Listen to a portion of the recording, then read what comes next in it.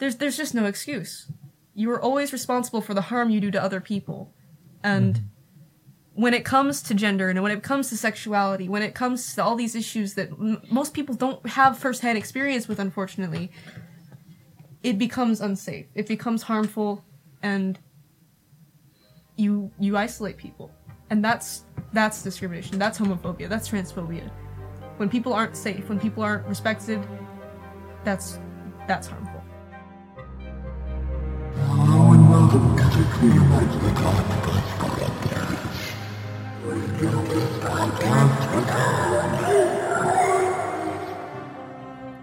Once again, this is Kyle here to give you the vital info you need before joining us in our little watery coves and conversations. Please send us any questions or comments you may have about this topic to geometricoctopus@gmail.com. Trigger warnings for this episode include ostracization, homophobia, transphobia, violence towards people of the LGBT community, and personal stories about the discovery of an identity. Please be a responsible listener. For this episode, it would be great if you could join me because we've become rather personal here and I might need someone to lean on. So put on your oxygen mouthpiece, grab a blanket, some snacks, and join us when you're ready. This is episode 5, Scars and Stories.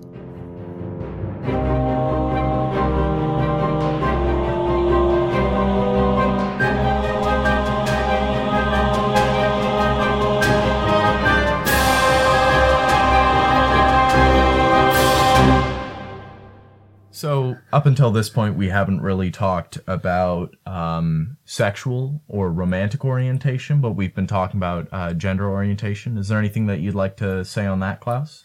What we were actually talking about in the break, which just kind of came up, was the difference between sexual attraction and romantic orientation.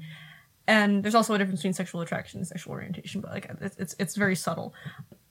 When we're talking about this, we actually refer to it as the split attraction model.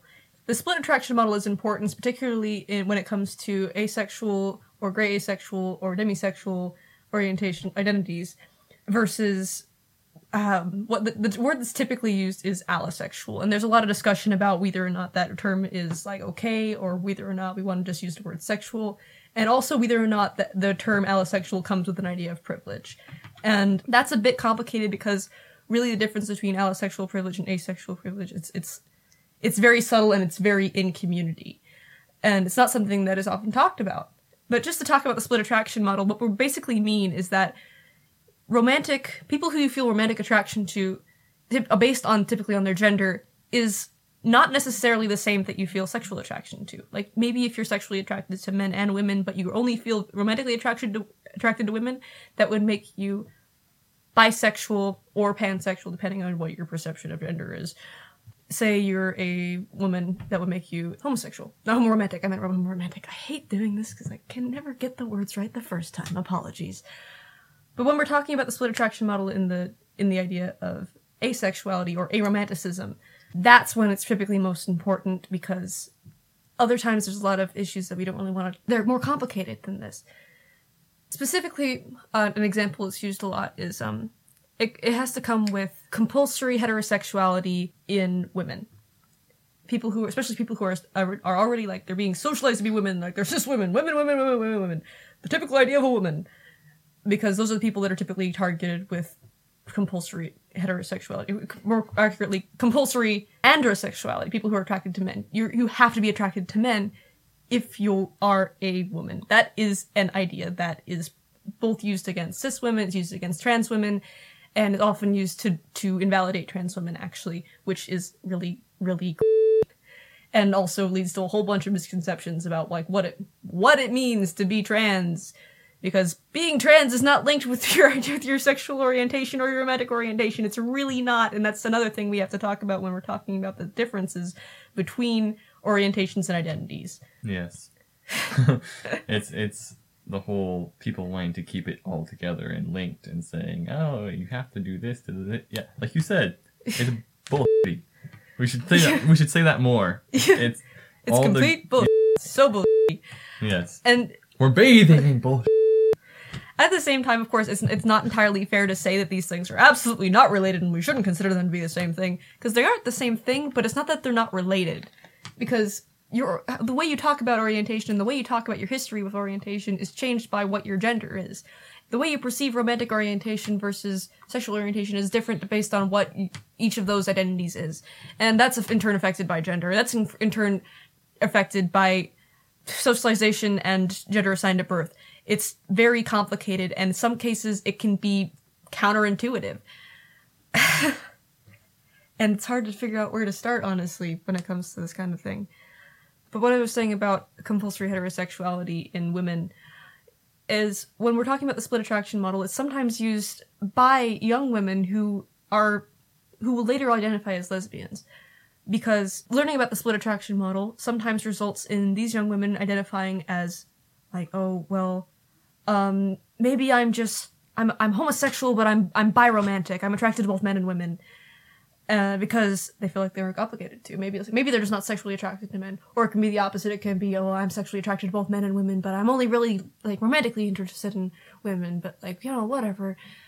Those identities, it's not that those identities can't exist, it's that those identities are affected by gender, and those identities are affected by what people are raised as. It's complicated when we talk about what people are raised as, because that doesn't necessarily always mean, like, cis women raised as women who still identify as women into their adulthood have a very different experience than trans women who were, like, their parents thought they were guys. And that not necessarily means that they have the same experience as cis men, it just means that they don't have the same experience as cis women. And it's very, very complicated when it comes to that kind of issue, like, because it's the same kind of issue that results in trans-exclusive feminism. And it's false. Because the idea of socialization being absolutely what we think about when we think about what makes us male and what makes us female, it's tempting to say, like, yeah, that's definitely it, because gender is a social construct, but it's not true. Because gender is a personal identity, and it is not necessarily shaped by what people think you are and what you've been told you are. And if that was true, we wouldn't even have transgender people, because it's just not. It's just not. But anyway, the way that your gender is perceived, the way you perceive gender, the way other people perceive gender, affects sexuality. And it affects romanticism, but not necessarily what you identify as. It just affects how you experience it and the way you talk about it. That's a lot. Yeah, I want to go back to the section where you mentioned how people are made to believe, well, I mean, overall you were saying that, but people are made to believe that they need to do this in order to be validated, or in order to feel like they're not, people think that, oh no, am I not normal, because this is stuff like that. And so I want to talk more about how it's used as a weapon against people who truly don't identify with feeling what is known as normal or whatever. The common heteronormative stuff. Yeah. This is good stuff. It's a lot though to take into at the same time. As a way to bring us all back into this conversation, and you guys obviously do not have to answer if you don't want to, but is anybody willing to talk about their own sexual or romantic orientation and their experience, possibly their experience figuring that out? I'm of course willing to talk about it. That's part of my role here as being a guest speaker, but I'd like to let anyone else who's on the show like to talk first. You want me to talk first? Anybody. Kyle, this could be your chance to talk. Come on, Kyle. I don't know. Okay. How about Anna and I talk about it? You guys Okay. Well, I'm less experienced, but I would definitely have stories to tell. It's not necessarily a question of experience, because in this case it's just your own personal. I don't want to talk about it in using wrong language or anything. Yeah. I guess. And would you like to go first for that? As I believe we've already talked about how sexuality can be fluid. Absolutely. That's right? definitely part of what I understand as romantic and sexual orientations work. They are fluid. So that has given me a bit of trouble in attempting to figure out how I feel about people. And then there's also this concept of being raised in a heteronormative and obviously very sexualized society. At this point, my best guess, just considering my feelings, is that I am asexual, panromantic. However, within my asexuality, I am not adverse to doing things so long as it is to please my partner, but I don't experience sexual attraction. Like, I don't look at somebody and think, oh, I want to do stuff to them. The only time I think anything even close to that is if it's somebody who I really like and would like to, I don't know. Like, it's not in the sense of I necessarily want to do this to them for my benefit. Anyway, moving on. Anything else you'd like to say? I think I'm pretty fairly good there. I don't think we've talked a little bit about your gender identity. A little bit, yeah. So I think talking about gender identity might be a good thing to bring up here. At this point in time, my gender identity is I identify completely, wholeheartedly as female. I have for years and years and years. It took me quite a while to work up the courage to talk to my parents about it and talk to other people about it. But I've actually been able to accept that, and it's really a huge weight off my chest. It's nice. It really is nice. And I'm moving forward from there. Gradually presenting more and more feminine, and yeah. Although, because gender presentation is different from gender identity, my gender presentation tends to be pretty fairly butch. What was the thing you said earlier about that? Yeah. I would like to also be able to dress femme, but I'm too lazy. So, yeah, it's a lot easier to dress butch. Anyway. That's very true. I was just going to say that it's the good thing about having a podcast episode this long is that if there's anybody that we don't want to know about the things that we're saying towards the end of this podcast, they're probably not going to get to this point. It's great. They've been weeded out. They're too weak. They won't survive the winter. Fusion is just a cheap tactic to make weak gems stronger. A long winter. So, Long December. And then Klaus, would you like to believe. say things? Sure. I will say many things. It was mentioned at the beginning of the podcast that I identify as non-binary and that I am queer, but that's unlike Anne. My identity's always been very solid. It's just taken me basically up until the last year of my life to really understand that, like, okay, this is the word. This is definitely it. Instead of understanding when I talked about compulsory heterosexuality, that was me. I was that kid. I was like, well, I really like this girl, but I guess I was once at one point courted by a guy for a day, so I must also like guys. So I was like, yeah, well, I guess I'm bi, but, and then a year later, I was just kind of like, you know what? No, I'm really not. I'm not. That's not true. I'm not. No. I'm not attracted to men. I'm not. Which is, it's interesting to talk about that because it's little 13-year-old me having their first girlfriend was very confused about that and what that meant. But after moving this far into my life, it's actually gotten a bit more complicated because learning about there being more than just men and women was also very complicated for little 14-year-old me, who at that point did not identify as non-binary because little 14-year-old me didn't know that was a thing. I would just like to, I'm sorry, I don't want to interrupt, but I had the same thing with my gender identity, is I knew that I was a girl, but I did not mention that to anybody. And one of the reasons why I didn't was because you get scared because people your entire life have been telling you, no, like my entire life people have been saying, like people have been making jokes using the T slur, people have been completely invalidating transgender people. So I thought this is, to be frank, I thought that it was mental illness. I thought that Absolutely. it was as a result of that. And so I didn't tell anybody for years and years and years. And I'm wishing that I had. I really wish that I had. Absolutely. There's this compulsion for trans people to not come out, but at the same time, there's this it was described once to me by another person who was very insightful about this, about that when trans people come out as young children, it's like it's a phase. They don't understand gender. They'll get over it. Just take away their Barbies or whatever. But when they come out as teenagers, it's a phase, and they just learned about it. They're trying to be different. When they come out as adults, it's like, well, why didn't you come out when you were younger? And it's like, well, I don't know. Well, I tried. And then,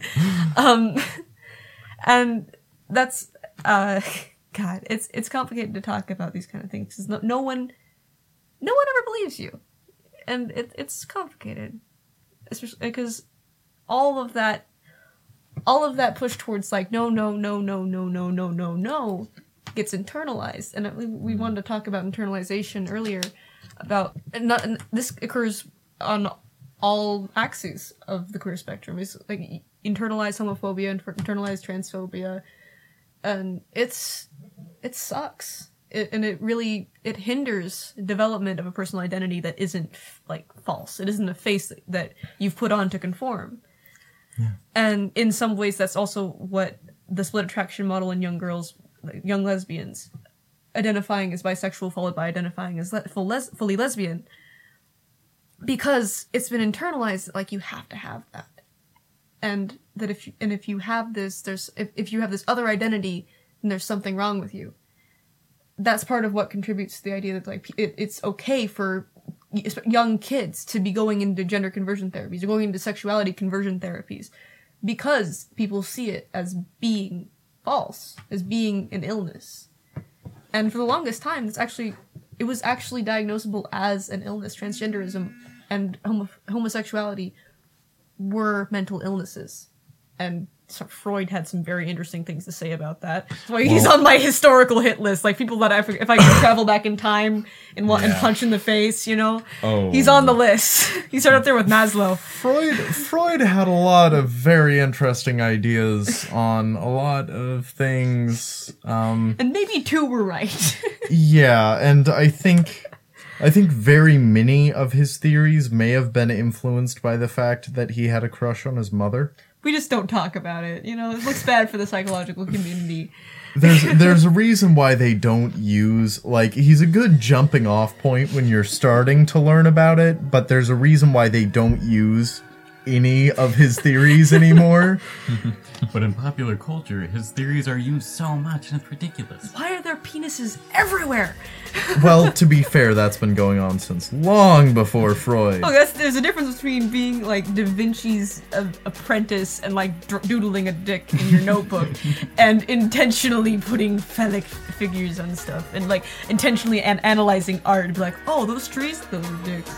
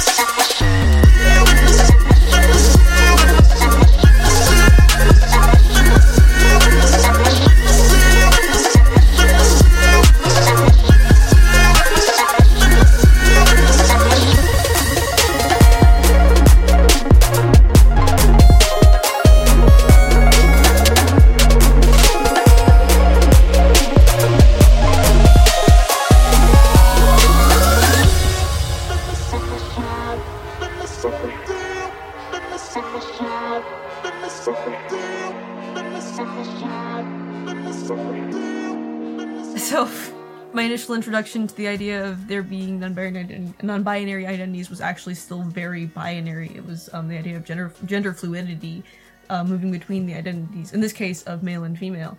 And it was like, oh, well, maybe that's me, and I did that, and I did not change my name. I didn't change my pronouns because I didn't feel like I was in a position to do that. It's like, oh, I'm not trans enough, you know? Yeah. Or like, it's, or there's also the compulsion that not myself, but also other people I know who just like, oh, I don't want to change my name and my pronouns because I don't want to be a burden on other people. Yeah. And that is something that having a discussion that's in the realm of internalized transphobia. The idea that it's not okay to ask people to change how they talk about you for you to be comfortable when it relates to something as vital as your identity. Anyway, okay, so the point where I actually did end up changing my name, and changing my name happened before changing my pronouns because for about a year and a half was like, okay, I'm gender fluid, that's my identity, but I'm not gonna make anyone say anything other than she because I just, like, I don't want to be that burden. And what that actually turned into is just like people already weren't respecting my name, and these are people I'd been friends with for a while, and it was kind of interesting to watch that happen because these are people who are completely open about sexuality and completely fine with that. And when this comes up, there's now this wall. And you don't really expect that when you have close friends who have been open about everything else and then hit this wall. You start realizing, like, maybe this isn't a situation I want to be in. Maybe these people aren't people I totally want to be friends with because this is something that's actually important to me. But that tipping point really didn't come until I actually did decide, like, okay, you know, I'm actually not gender fluid. I don't identify as female, and I actually don't also identify as male. I like to present masculine sometimes, but I also like to present feminine sometimes, but it really doesn't relate to my gender. I don't have one of those. It doesn't matter.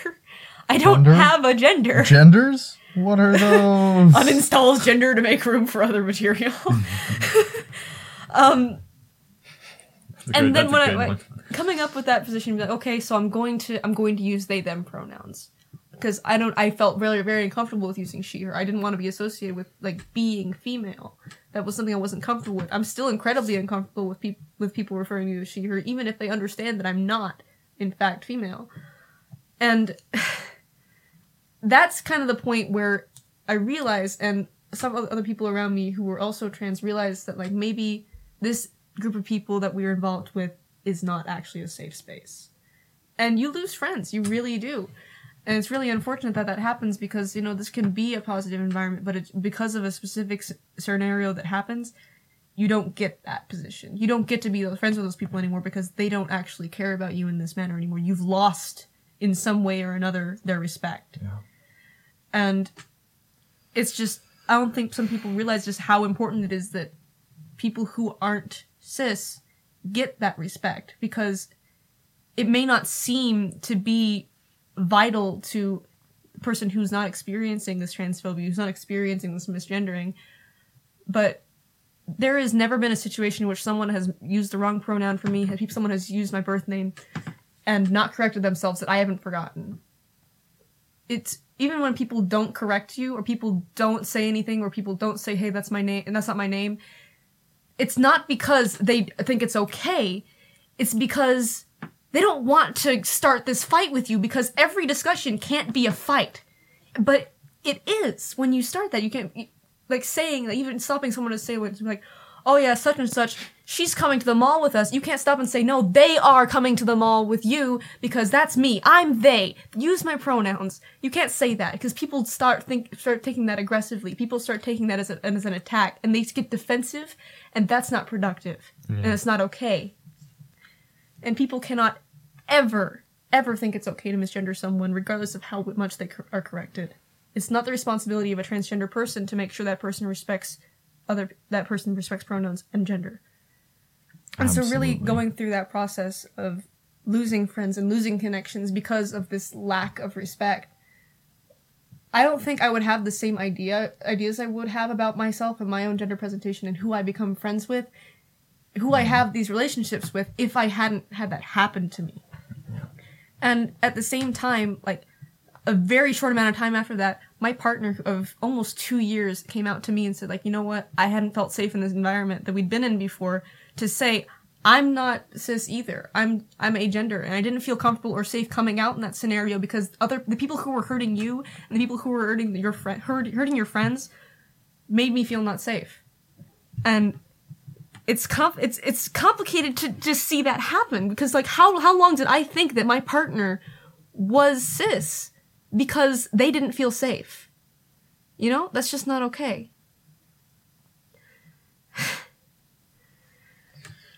And it's just, I guess what I'm saying is that it's so important to create safe spaces within your friend groups and within your families, within your social groups, within your classroom, within every situation that you're in. Other people need to feel safe around you, because you never know what they might not be telling you. And if you value your relationship with other people, you have to be honest and you have to be open. You have to care about them in the ways that are important to them. And there's really no getting around that. There's no excuse, and there's no... there's just no excuse. You are always responsible for the harm you do to other people. And when it comes to gender, and when it comes to sexuality, when it comes to all these issues that most people don't have firsthand experience with, unfortunately, it becomes unsafe. It becomes harmful, and you isolate people. And that's discrimination. That's homophobia. That's transphobia. When people aren't safe, when people aren't respected, that's harmful. Yeah. And if I can... Number one, we should all clap. That was great. But I know there's nothing. But number two, I was in that situation. I did go through that with you. I remember. Yes. I remember that happening, and that was one of the reasons why. Even before that point, but especially after that point, I made certain that if I made friends with anybody, or if I talked even to anybody, I made certain that they were trans friendly, because if they weren't, I had to completely cut them out of my life, because not because I necessarily felt the need to come out to everyone that I met, but because I knew that if somebody could not accept me for who I was, I could not be around them, because it would be toxic. Absolutely. Absolutely toxic. And that was definitely difficult to do in quite a few situations, because I had people who I'd been friends with who I realized were toxic, and it also made it so that I really had to make certain that I could trust people, that I could trust the people that I was with. And that was one of the things that I learned after coming out, is that at this point, I don't walk anywhere unless I have somebody else walking with me.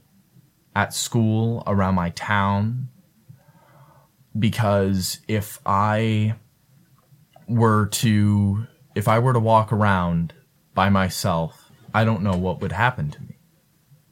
Because there's, number one, as a girl, but number two, especially as a trans girl, there's so much, there's such a chance that people are going to assault me or just do anything like that to me. And I'm extremely grateful that I have such good friends, that I was able to make friends that would be accepting of me even before I came out to them. Oh my God. I think that's really the job of cis allies at this point, is to be Definitely. is to create that kind of safe space. But even because I, of course, have always wanted to be that person who can walk with you and walk with other people who need to feel safe. But I'm not safe either. Mm-hmm. Safety in numbers, man.